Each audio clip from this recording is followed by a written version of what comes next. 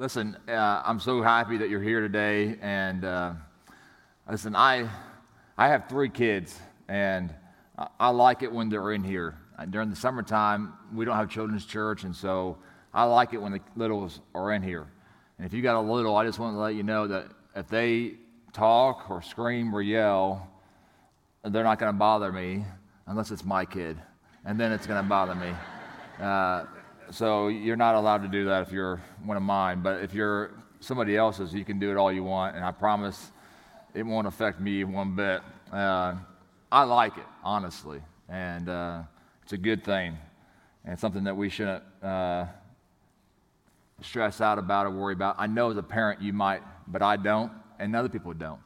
You do, but nobody else does, and so you're welcome here. Your kids are welcome in our service. We're so thankful that you're here today. Today we're continuing in our series in 1 Corinthians, getting near the end. 1 Corinthians chapter 15 is where we are, and starting in verse 35, going down to verse 49 is where we're at.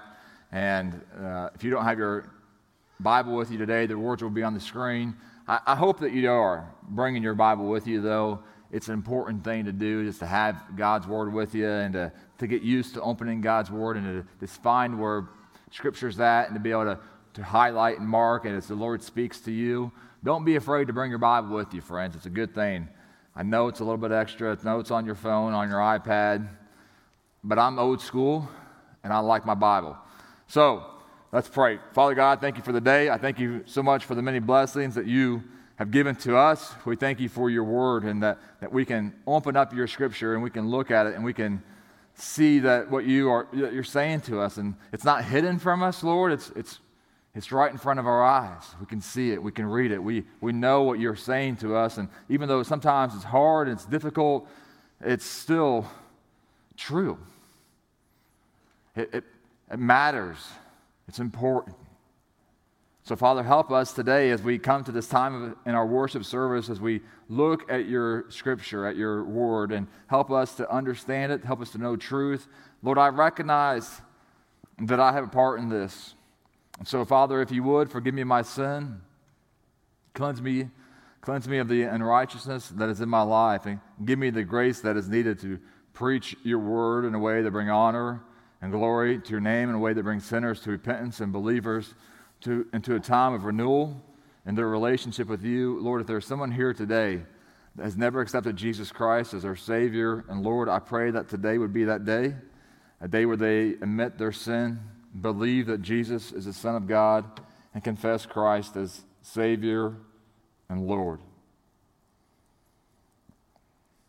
Lord, if that were to happen today, we would give you all the honor, all the glory. Though this week I was able to do that with a young man and to help him have a relationship with you.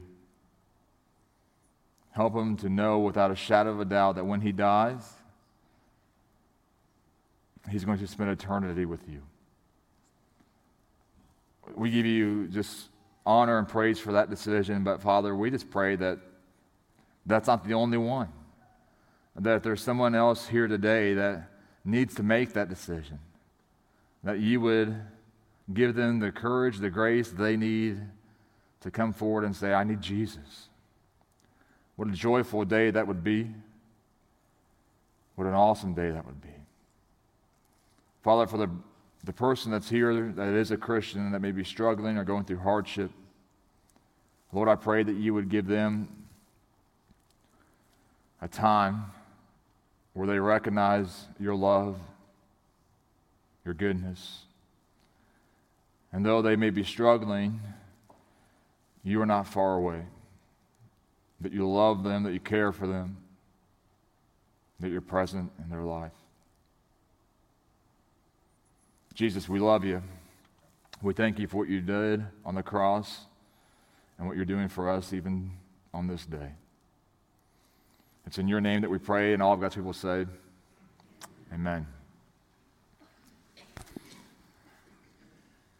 Have you ever had a vision for something that no one's really ever seen before. Maybe it's a business idea or a product to sell, or maybe it's a home improvement idea that you have at the house. When I was a kid, I grew up in a really old farmhouse. It was, over 100 years old. It used to be a nun's house, and it just needed a lot of work when we bought it. And we were in a desperate situation. Our house burnt down, and we were trying to find a house. So we bought this old house, and my dad, he's not a contractor. He wasn't then, he isn't now, and when something was broken, we didn't have the money to fix it, and he would try to come up with this, for lack of a better word, brain dead idea. Just to try to get it fixed. And he would rope my brother and I in to try to get it done. And he would tell us what we were going to be doing, and we would look at each other like, huh? Like we didn't see the vision. We didn't understand what he was trying to accomplish and how he was trying to do it. Husbands, you ever have your wife say, hey, I need you to build some shelves in the boys' room, and you look at her, and she's got a picture in her brain, and she's trying to paint that picture for you with her words, and you have no idea. Like, what are you trying to... You don't see it, right?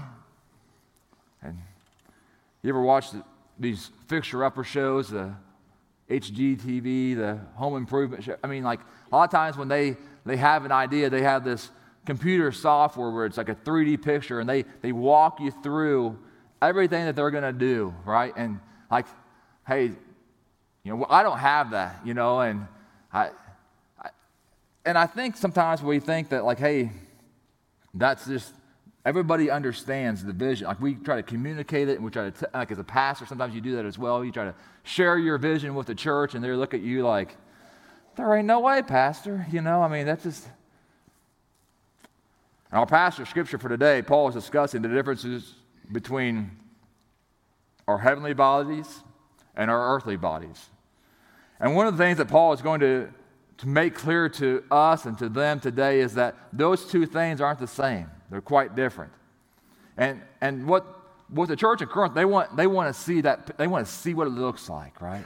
They want to see that picture. Friends, we know what our earthly body looks like, but we don't have any idea what our heavenly bodies are going to look like. But what Paul makes absolutely clear today is that those two things are not the same. One is not like the other. Listen to what Paul has to say to the church in Corinth today, verse 35.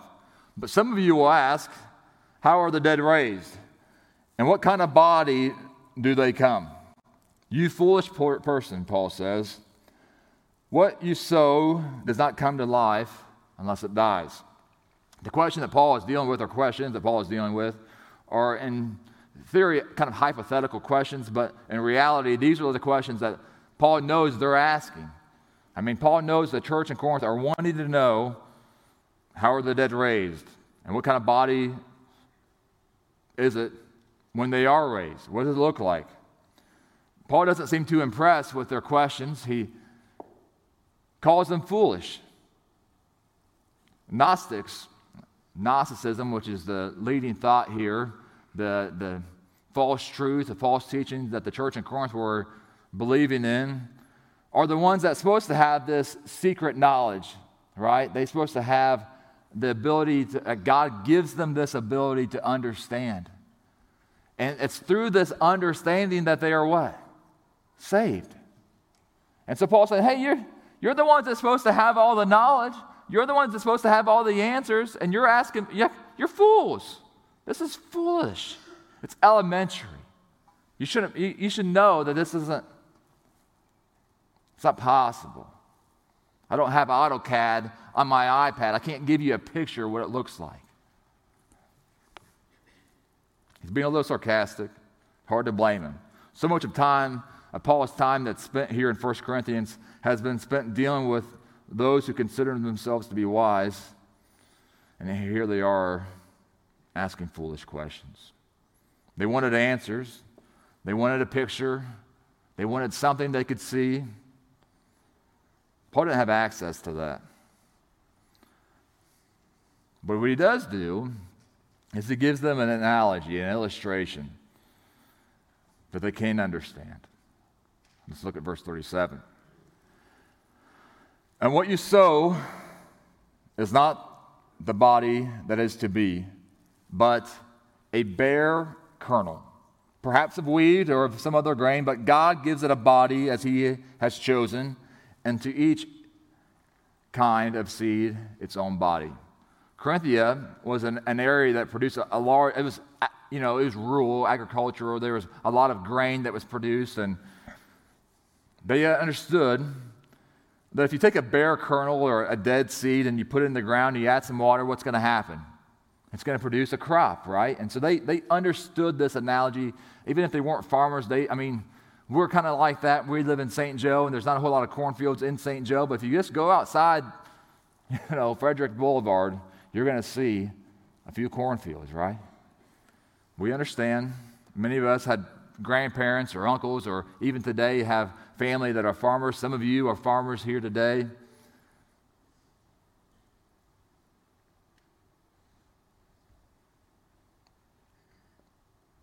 Does the crop look anything like the seed? When you put in a seed into the ground, right? And what comes from that seed looks a lot different than that little kernel, right? Not the same. The resurrection of a new heavenly body is only possible through the death of a human body. Will the two look the same? Absolutely not, Paul says. But your earthly body and your heavenly body are not the same. They will not look the same. They will not act the same. They are completely different. The thing that is the same is that God is responsible for both of them. God is responsible for the growth. More on that here to come. But if you remember from weeks prior, there's a group who denied the resurrection of the dead. And Paul is saying here, if you deny the resurrection, then how is it that there can be a new body? Listen to what he says in verse 39. For not all flesh is the same, but there is one kind for humans, another for animals, another for birds, another for fish. There are heavenly bodies, and then there are earthly bodies. But the glory of the heavenly one is one of a kind, and the glory of the earthly is another. There is one glory of the sun, another glory of the moon, another glory of the stars, for stars differ from stars in glory. What Paul is saying here is that if you look at the human form of God's creation, there's a lot of variety, a lot of beauty too. But Paul isn't talking just about the human race. He's not just talking about animals, but he's talking about what? Stars, sun, the moon. The world that we have, it's beautiful, is it not? The creation that we live in is it's magnificent. On Sunday night, I'm not sure if you saw this, but if you looked at the eastern sky Sunday evening, there was a double rainbow that was just, it was beautiful, majestic, right? Robin and King Connell was over at their house and left their house. It was pouring down rain, and this rainbow just came up, and they have a picture of it. She sent it to me. It's just, takes your breath away. You ever watch the sunset or the sunrise and just, it doesn't take very long, does it? And sometimes you just watch that sunrise and you just wish you could just push pause. You ever look at the stars in the sky on a clear night and just think, man, just the vastness of our universe?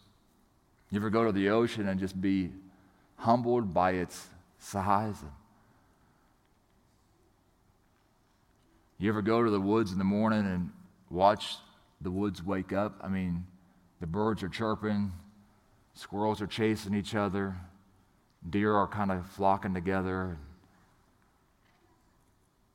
coyotes are barking. All the while, the sun on your back. It's beautiful. Yesterday I was talking to some of my neighbors, a couple guys in our neighborhood, and we're all in our 40s, and all of us have a few kids, and we just talked about the preciousness of the chapter that we're in life. Just season of life is just, I'm not ready for it to end. We just, here we are, we're talking about, we just kind of wish we had a few more, maybe started a little early, could have had a few more kids, and 2 or 3, maybe just not enough. Just wonderful. The life that we have, friends, is just beautiful. It's amazing. Is there anything better than going home to your family, to your wife, to your kids, to your home, and just seeing what God has blessed you with?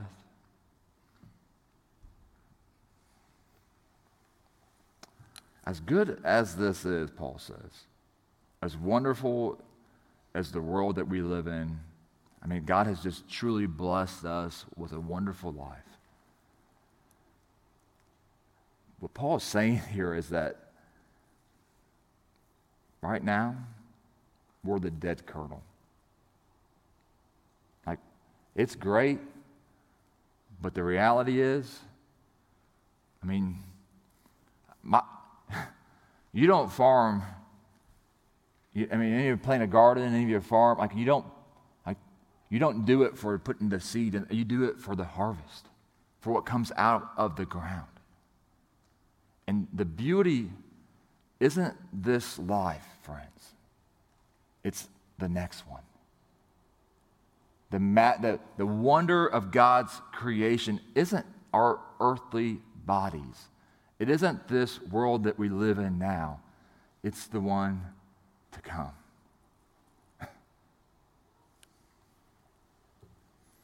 Nobody plants a garden for the sake of planting. They do it for the harvest.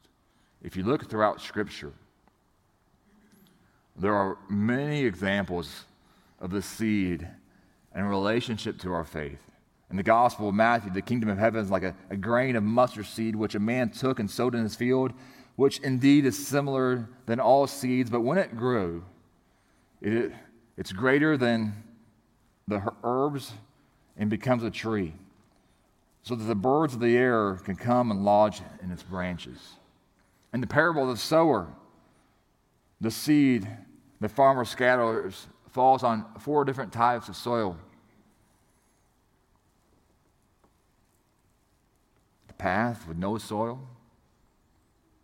the rocky ground with little soil, thorns, and then the fertile ground. In Galatians 3:16, the promises were spoken to Abraham and to his what? To his seed.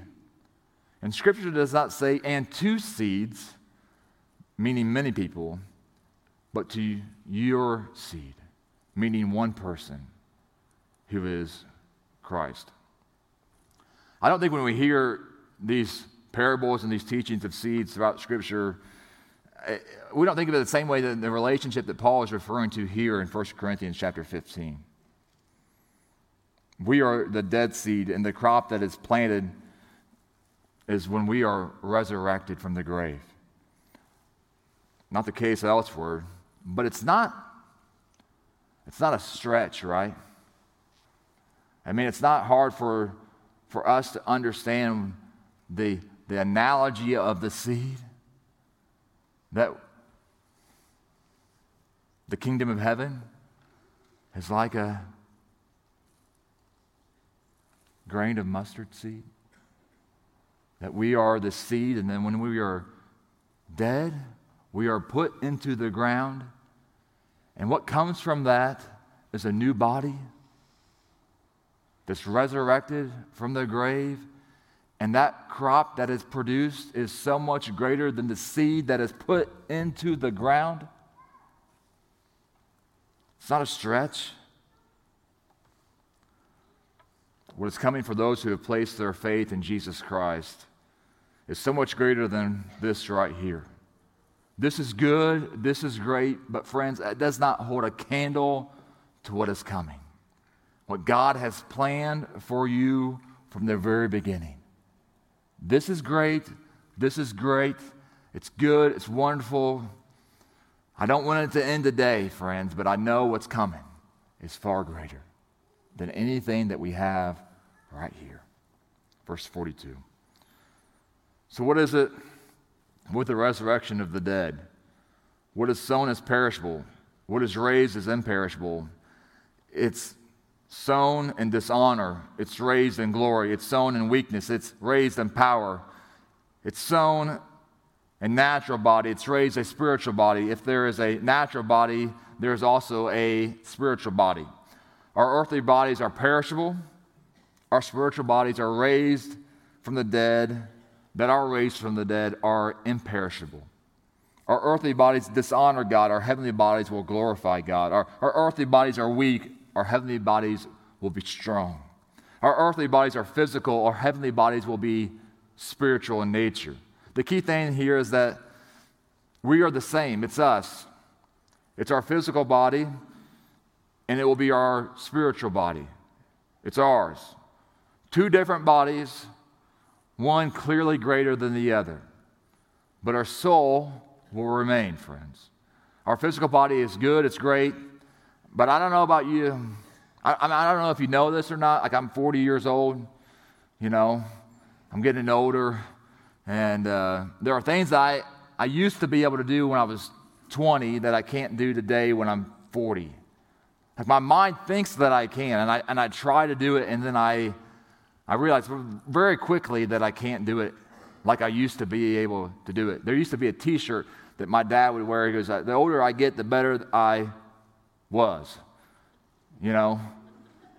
And sometimes I think, man, I used to do this a lot better than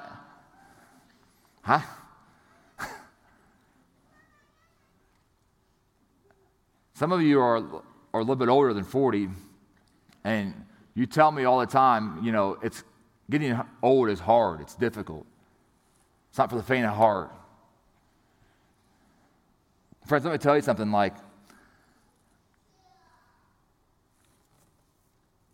One day, this body of yours is going to fail you. Act accordingly. It just is. One day, you're going to be put in a box and then put in the ground.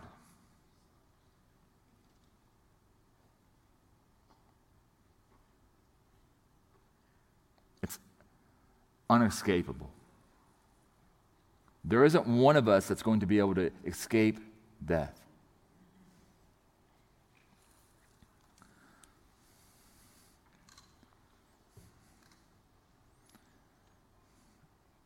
Our eternity, your spiritual body will never grow old, never grow weary, never fail you. It will always be intact.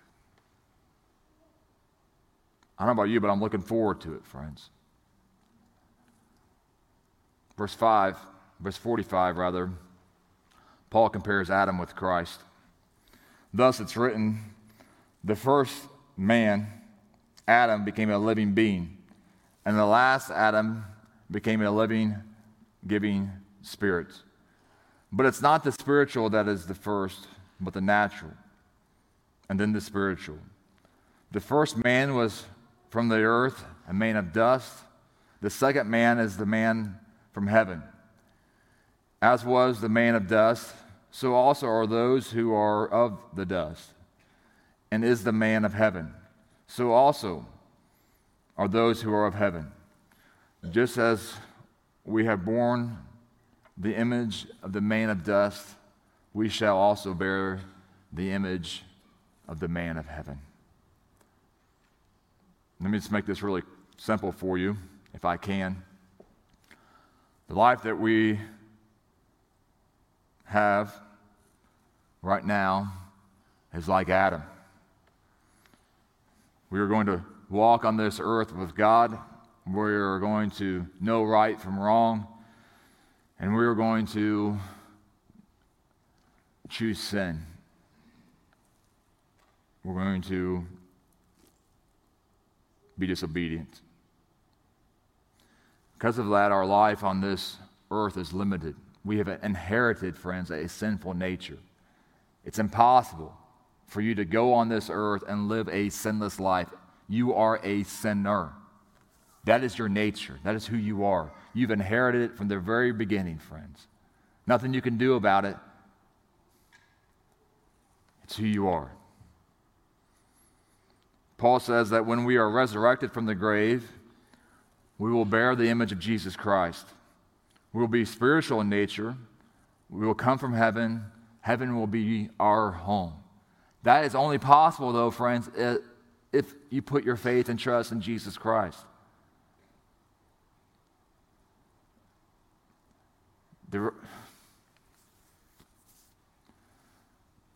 If you want heaven to be your home for all of eternity, Jesus is the answer.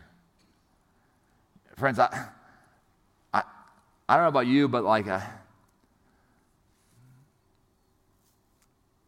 I try to fix things. And I think if I just work harder, if I just put in more hours, if I just do this, if I just do that, if I read this book, and this guy can tell me how to do this, and that guy can tell me how to do that, then maybe I'll have the answer. Maybe I'll get it figured out.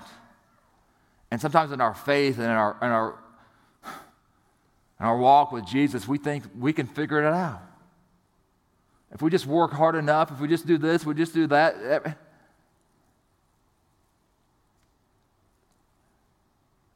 It is by grace you have been saved, not of your works, so that none of you can boast. It's what Jesus Christ has done for you. It's a free gift. All you have to do is accept it. Put your faith in Him, and for all of eternity, friends, you can be with God. You can get rid of this old body. You can spend eternity worshiping the God of all creation. You can be a co-heir with Christ. You can look like Him. I mean, Jesus walked this earth and He was perfect. He was sinless. I mean, don't you want to get rid of the sin? Don't you want to stop struggling? Don't you want to get rid of this old body?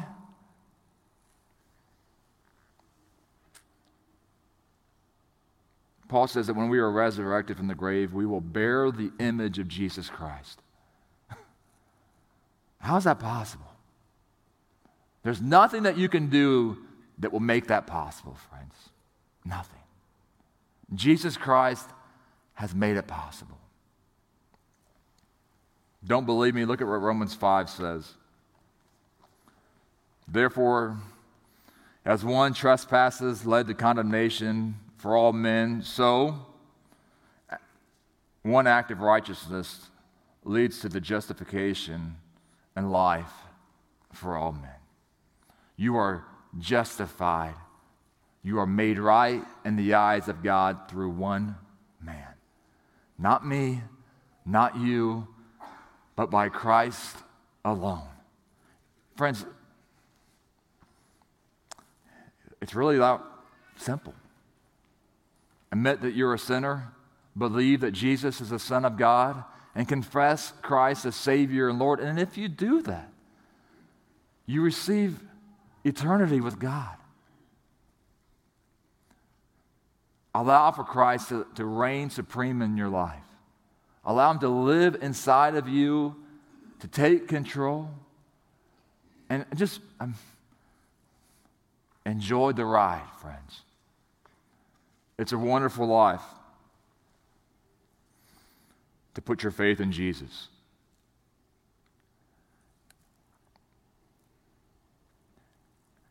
The best is yet to come. Father God, we thank You for what You've done for us. We thank You for Your Son, Jesus. I thank You for the promises that You give to us about our eternal security. And Father, I can't even wrap my mind around what You have in store for us. I'm so thankful for what you've done for me. Lord, I know, though, that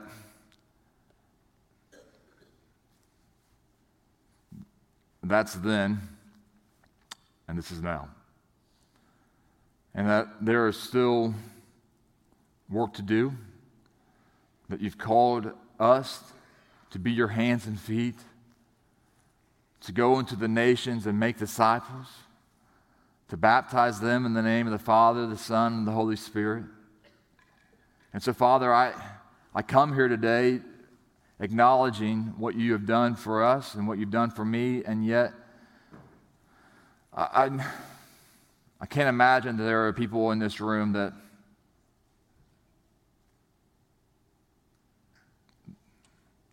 there's got to be one, Lord, that is yet to put their faith and trust in Jesus.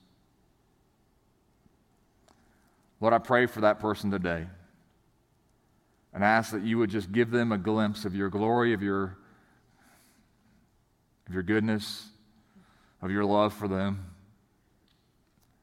and allow for them just to experience you in a way that they've never had before, in a way that will allow for them to trust you, to put their faith and trust not in themselves, but in Jesus. Father, I pray for the believer that's here, and I pray that during this time of invitation, I ask that you would give us the grace that we need to be honest with ourselves, to be honest with you. Lord, here in a few moments, we're going to be observing the Lord's Supper, and it's a time for us to examine ourselves, to examine our relationship with you, to examine our relationship with other people, fellow believers. And Father, I pray that during this time of invitation that we would take stock of our life, take stock of our relationship with you, and understand what we need to do. Father God, we love you so much. Jesus, we love you. We thank you for dying on the cross for our sins, and we pray all these things in the name of Jesus, and all of God's people stood.